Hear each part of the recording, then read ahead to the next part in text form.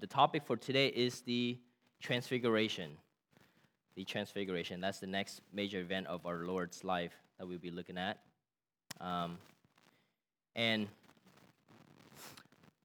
so, one of the most important questions that the gospel seeks to answer is the question of who is Jesus Christ, right? And we see that throughout the gospel, different people struggle with this question. Even John the Baptist, at one point, sent his disciples to Jesus, asking him, "Are you the one who is to come, or shall we find someone else?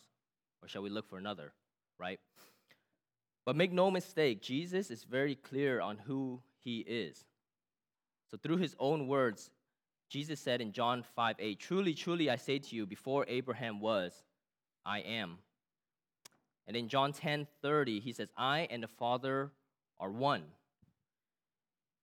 Whoever has seen me has seen the Father," he says in John 14:9. And also in Matthew 9:6, he says, "But that you may know that the Son of Man has authority on earth to forgive sins." He then said to the paralytic, "Rise, pick up your bed, and go home." And the paralytic rose and walked home. Everyone standing there would have known that only God has the authority to forgive sins, and Jesus claims that he has that authority. Christ made many claims of his deity throughout the Gospels. Today we will see on the Mount of Transfiguration 3 different testimonies, 3 undeniable proofs that Jesus is who he says he is. Okay, with that, let's look at, we'll be reading through Luke, the Gospel according to Luke chapter 9, verses 28 to 36. And on the handout, I included the account from all 3 Gospels, Synoptic Gospels, because we'll be looking at some of the differences and similarities between the 3 writers. And I think that's helpful for us to get a clear understanding of the event.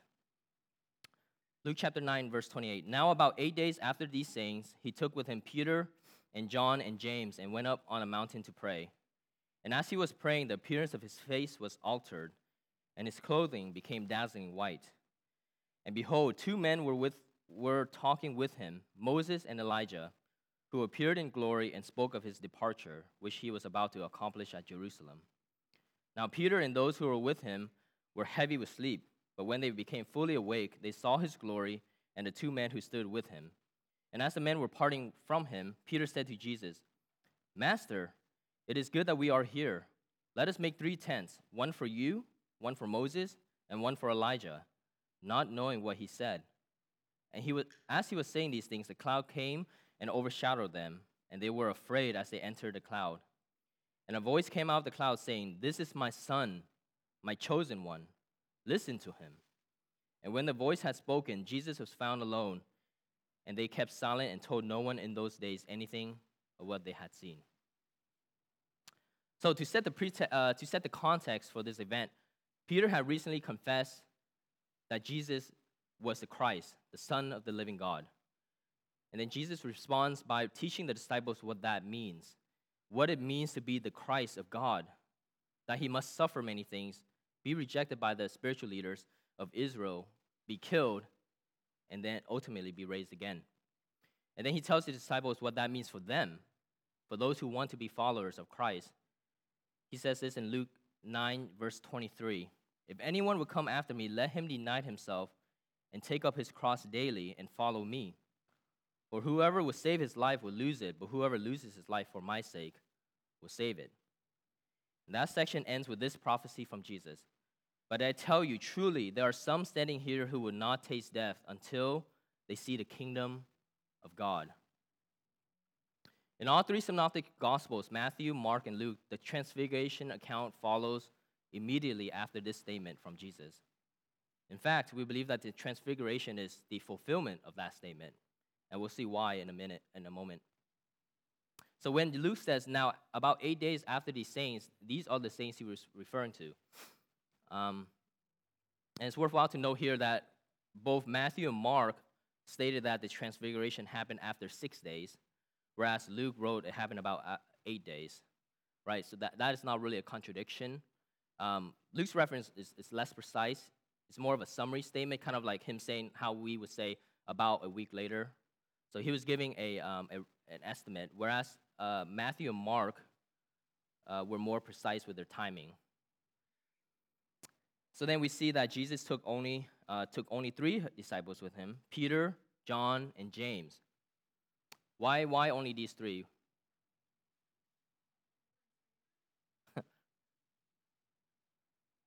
I'm not sure about favorites, but what do you guys think? Why Peter, John, and James? Yeah, that could be. Could be. If you recall, so there were three special events that Jesus took these same three disciples with him. One of them was witnessing Jesus raise Jairus' daughter from the dead. The second event was here at his transfiguration, and the third one we will see next week is in the Garden of Gethsemane. So in all three events, he took these three same disciples. So obviously there's some, he specifically chosen them for some purpose. In a sense, they were like his inner circle, some people would consider. They were especially close to Jesus, and perhaps some commentators think that he was trying to prepare them to be leaders of the church after his resurrection, right? So those three, Peter, James, and John, and later on we'll see that they are leadership roles in the church in Acts. So we know that these three disciples were specifically chosen by Jesus. And it's interesting to know here, too, that when Moses went up Mount Sinai in Exodus 24, he also took how many people? 3 with him: Aaron, Nadab, and Abihu. So that was an interesting parallel. So they went up this mountain to pray. Does anyone know what mountain this is that this occurred on? I'm sorry? Possibly? Probably not. So we don't know. The Bible doesn't say, right? So it's an unnamed mountain. But what we call today is the Mount of Transfiguration because of what occurred on there. But the Bible never tells us what exact mountain it was. It's never identified in the Bible. But geographically, many scholars believe that was actually Mount Hermon, which was close to Caesarea of Philippi, which is the area where they think Jesus was at during this time. So that would be the closest mountain to that area. But we don't know for sure. Verse 29 continues, and it says, "As he was praying, the appearance of his face altered, and his clothing became dazzling white." Matthew says it this way: "He was transfigured before them, and his face shone like the sun, and his clothes became white as light." And Mark was even more specific, saying, "He was transfigured before them, and his clothes became radiant, intensely white, as no one on earth could bleach them." So I thought that was an interesting description. It's so white that no one could bleach them. So Luke did not use the word transfigure like the other two, but he was basically describing the same event. And the Greek word for transfigure is metamorpho. Metamorpho. So what word does that sound like in English? Metamorphosis, right?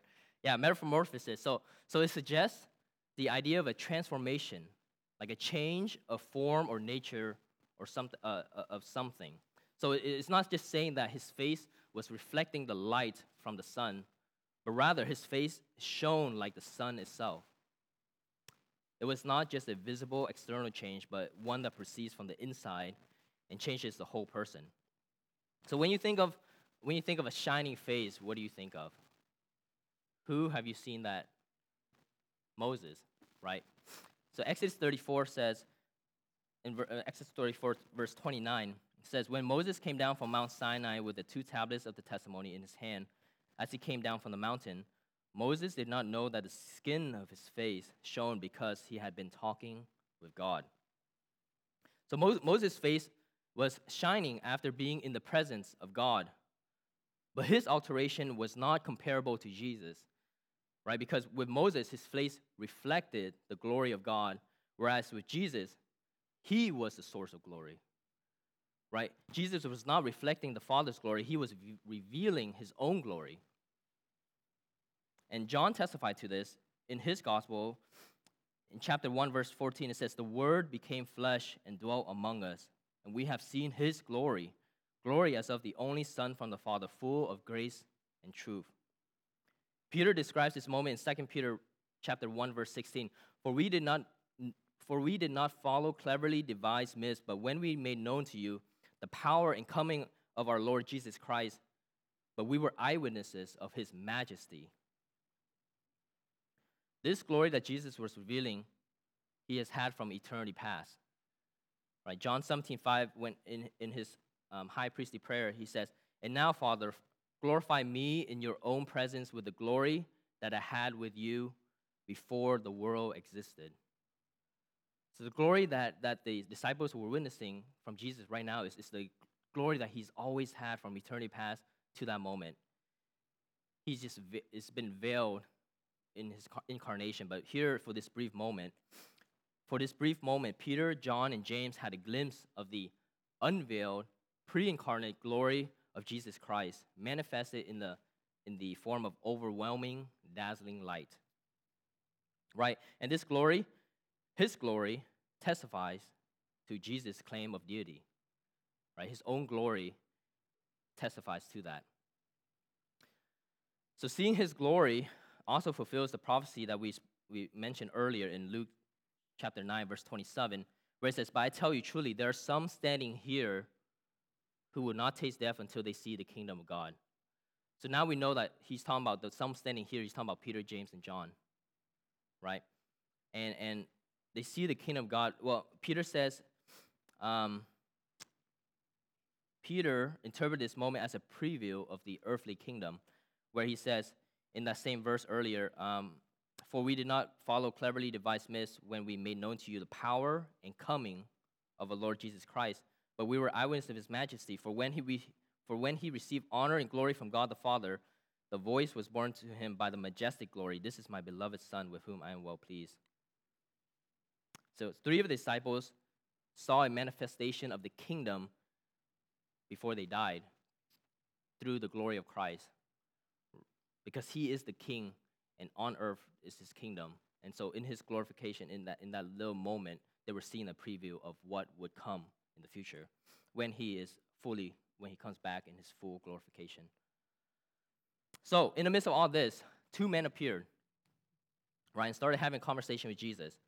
The Bible identifies these 2 men as Moses and Elijah. And Luke is the only one that tells us what they were talking about. All right?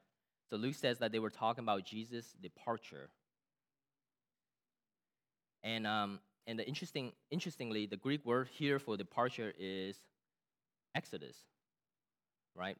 Again, there's these parallels that we see.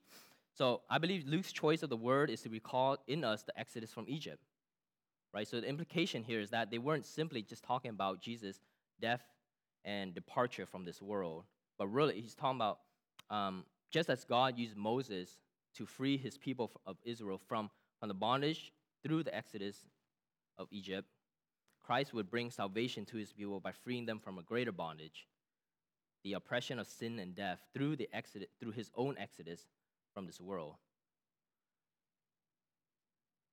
But why Moses and Elijah?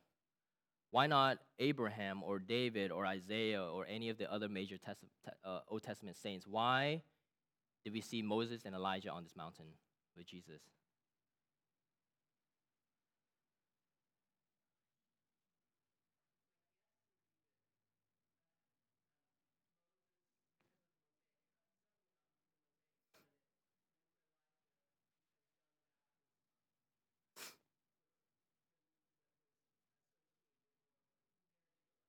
Yeah. Mm-hmm. Yeah, some commentators, yeah, that's one reason.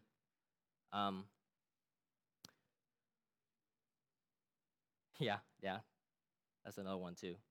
In Revelation, right? He talks about that.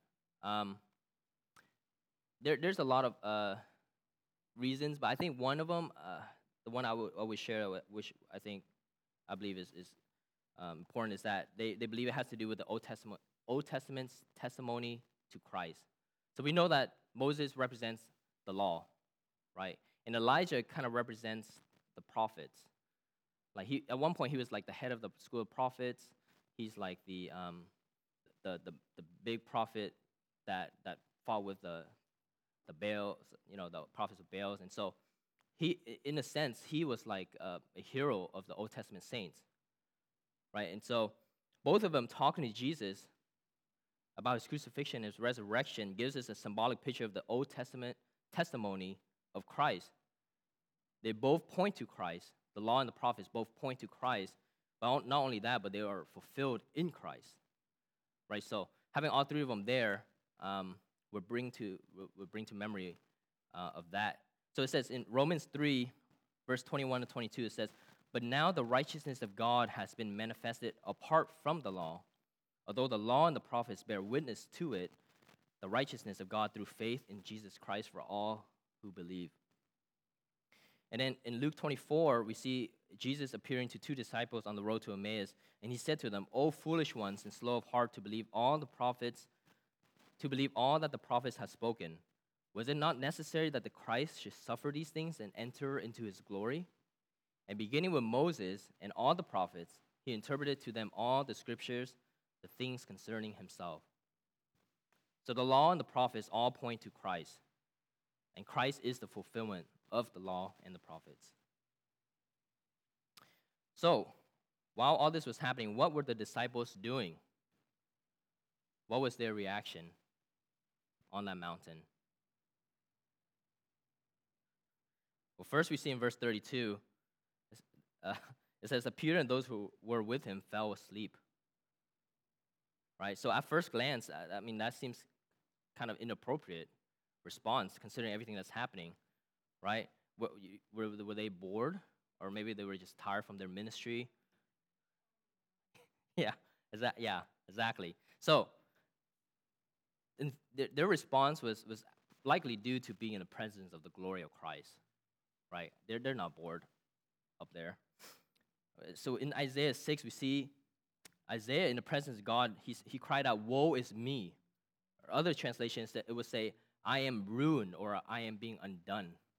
And then in Revelation 1:17, John saw Jesus in his exalted glory and immediately fell at his feet as though dead. Right? So I don't think any of us have experienced this firsthand, but we have the Bible tell us that being in the presence of the glory of God has a profound physical impact on people. Physical and, I would say, probably emotional impact as well. So it's no different on the Mount of Transfiguration. Right? I believe the glory of Christ was so overwhelming that it must have exhausted the disciples to sleep, to the point of sleep. Right? But eventually they woke up. They woke up and saw all that was happening. And Peter, being Peter, said, "Master, it is good that we are here. Let us make 3 tents, one for Jesus, one for you, one for Moses, and one for Elijah." And Luke gives us additional information saying that Peter spoke not knowing what he said. And Mark added that Peter was afraid and didn't know what to say. But he said something anyways, right? So, there's some of us who, when we don't know what to say, we just don't say anything, but not Peter. He had to say something, so he said that. So why did Peter say these things? What do you think was going through his head?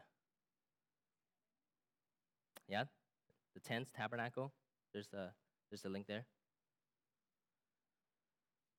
Well, at the very least, it seems Peter's message was this: it is good that we're here. Let us stay here for a while. Right? That's why he wants to set up tents, because he wants to stay there on that mountain with Christ and Elijah and Moses. Right? Peter was content being with the Lord on that mountaintop, but he is wrong, forgetting that Jesus is on mission. Jesus is on earth for a reason. And we'll see from this point on, Luke will say multiple times in his gospel that Jesus has set his face towards Jerusalem. Like he is determined to see the Father's will be done in Jerusalem. So he has no time to set up tents and hang out on a mountain, right? So Peter was wrong with that. Some commentators believe that Peter's idea of building 3 tents may be because he was thinking of the Feast of Booths, or Feast of Tabernacles, which is a feast of celebration associated with the coming kingdom and Christ's reign on earth, described in Zechariah 14. So perhaps seeing Christ's glory, he's thinking, no, maybe he's ready to set up his kingdom now. This is the beginning, the inauguration of the kingdom. But he was also wrong with that point too, because he forgets that before glory comes suffering. Right? He forgets that Christ must suffer first before he can set up his kingdom. So that is wrong as well. But I think Peter's biggest mistake in making this statement was that his downgrading of Christ's glory. So if you recall, he had just made the great confession not too long ago. Who do you say that I am? You are the Christ, the Son of the living God. And not only that, but he's currently witnessing Christ's glory beaming out of him.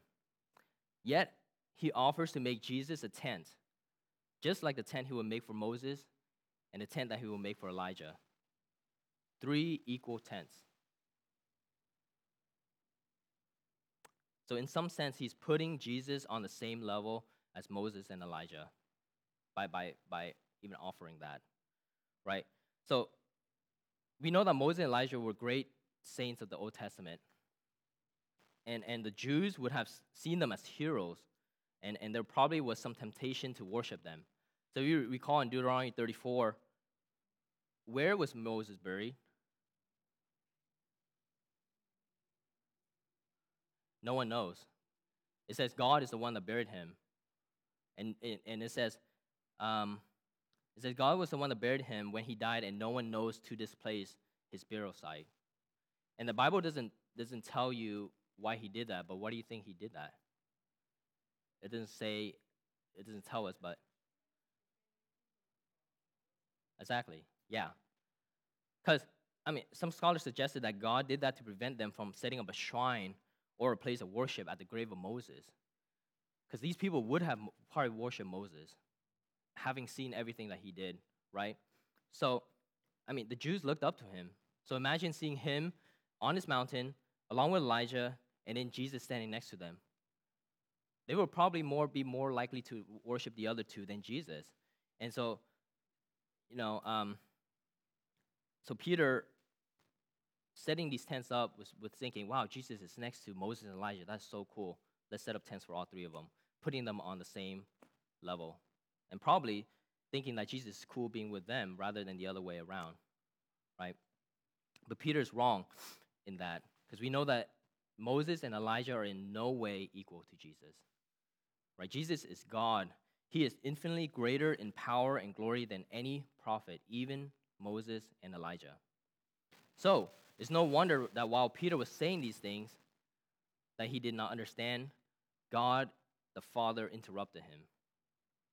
Okay, it says in verse 34, as he was saying these things, a cloud came and overshadowed them, and they were afraid as they entered the cloud. God interrupts Peter in 2 ways. First, a cloud comes down and overshadows them. Again, this is the same cloud we have seen God manifested his presence throughout the Exodus, right? It is the same cloud that Moses entered when he met with God on Mount Sinai. The same cloud that covered the tent of meeting when the glory of the Lord filled the tabernacle. And it's the same cloud that filled Solomon's temple.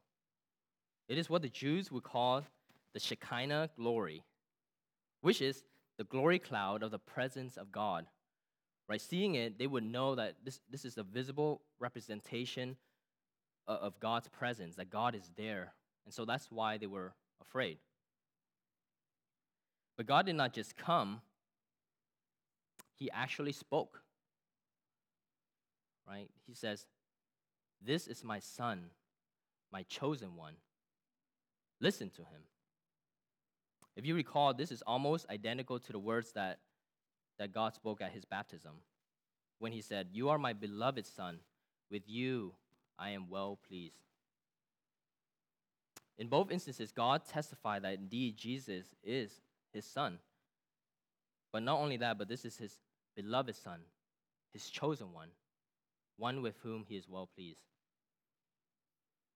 We see these similar words in Isaiah 42, verse 1. It says, "Behold my servant, whom I uphold, my chosen, in whom my soul delights. I have put my spirit upon him.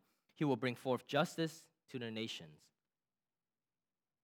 Hearing this from God should be a major comfort for the disciples, right? To know that even though soon they will witness this, even though the spiritual leaders of Israel will reject Jesus and the Romans will execute him, God the Father accepts him and is well pleased with him.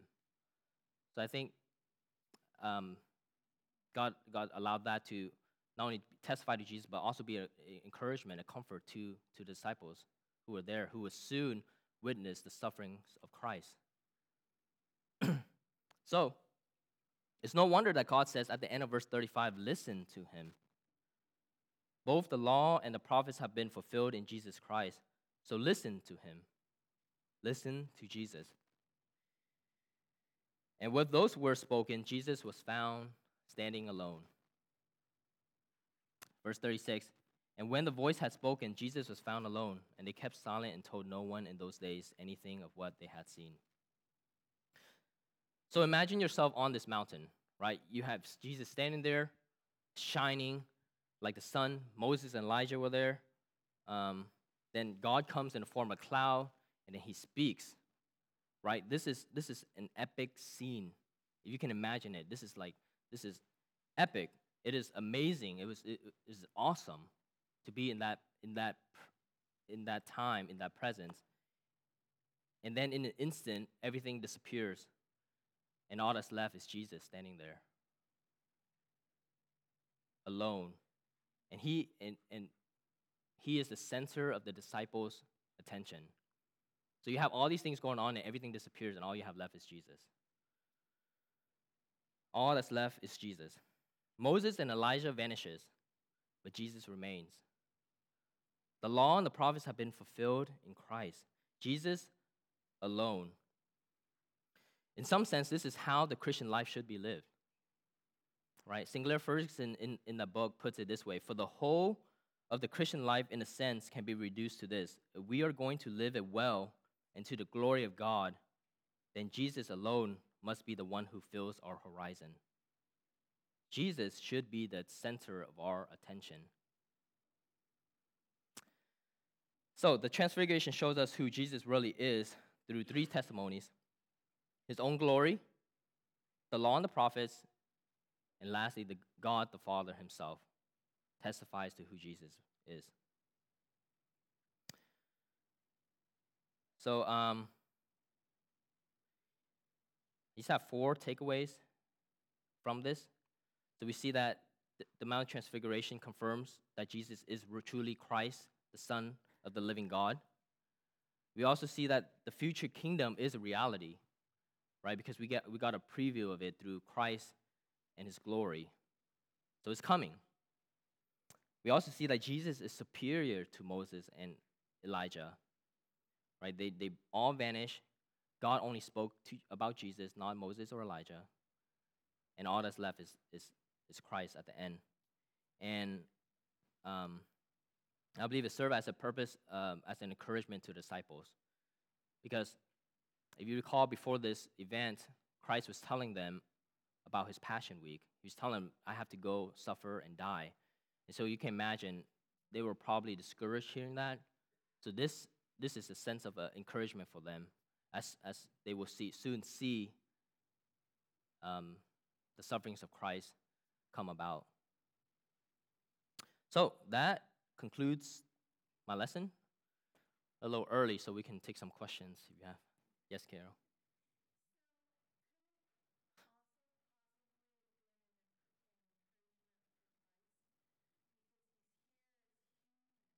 Yeah.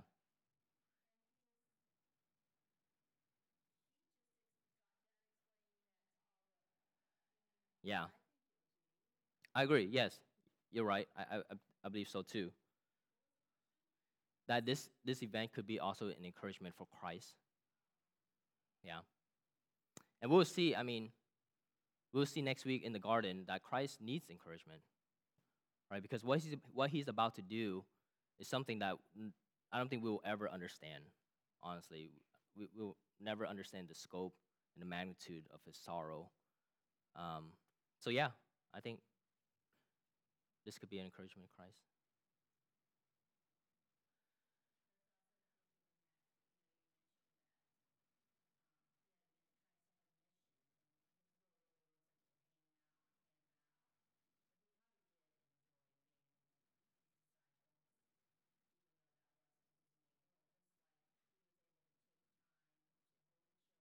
Hmm.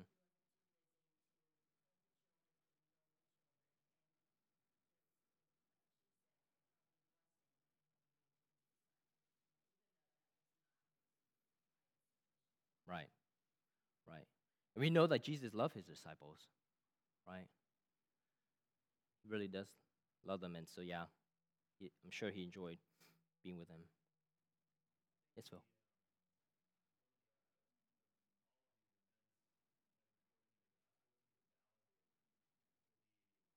Mm,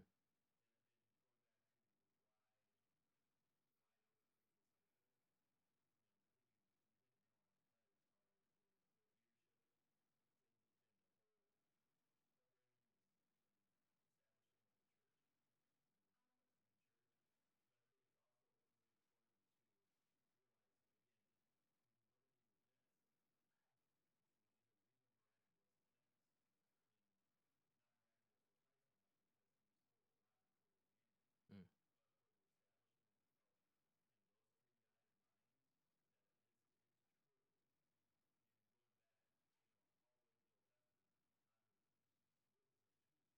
mm-hmm. Right.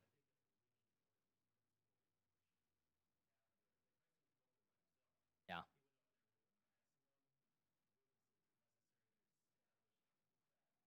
Right.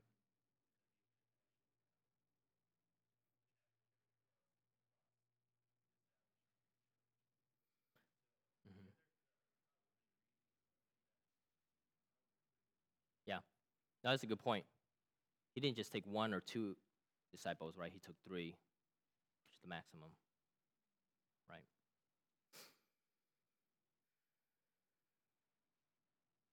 Yes, Jason.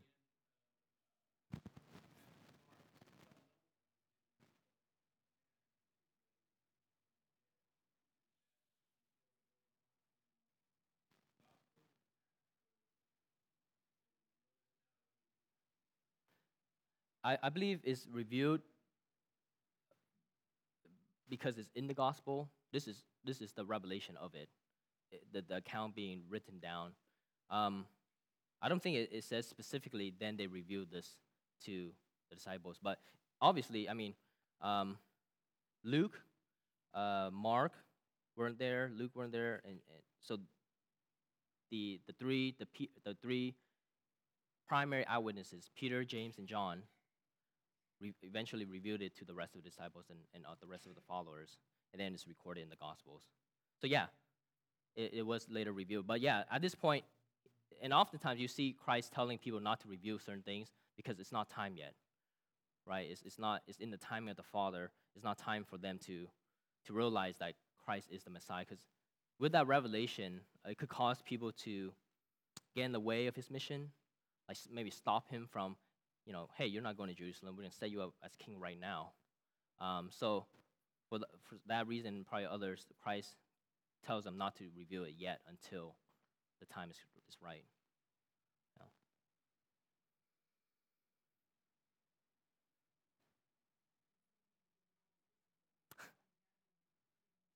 Right. Yeah. Yeah. And I can relate to that. I mean, if I saw something like that, I don't know if I could stay quiet for very long.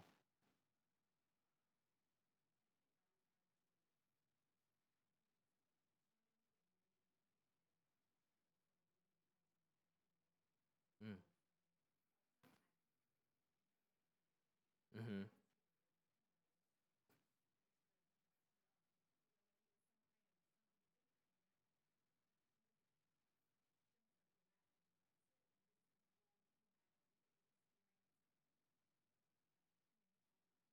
Yeah.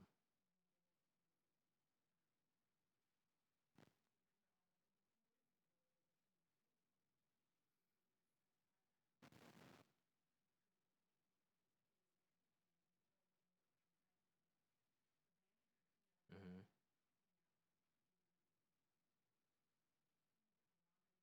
Sure.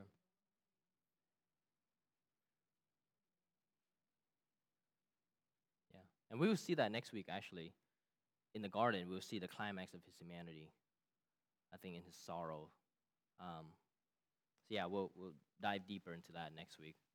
But yeah, this is a good glimpse of his deity on the transfiguration. Okay, we're a little early, but I know you guys love to hang out and fellowship. So you know what? Let's pray. to close, and we'll be dismissed. Heavenly Father, Lord, we thank you for this account in the gospel of your Son's transfiguration. Father, we know that sometimes knowledge is one thing, but experience is another. And so just experiencing this and seeing Christ's glory helps us with our faith. Father, I pray that you would help us with our faith, that you would use the gospel to grow us in our faith and our love for Christ. I pray that you will help us to be diligent followers of Christ, that we would put on our own cross daily, and that we would strive to follow in his footsteps. Lord, we thank you for this lesson today. We pray that it would penetrate our hearts and would transform our lives and make us more Christ-like for your glory. In his name we pray. Amen.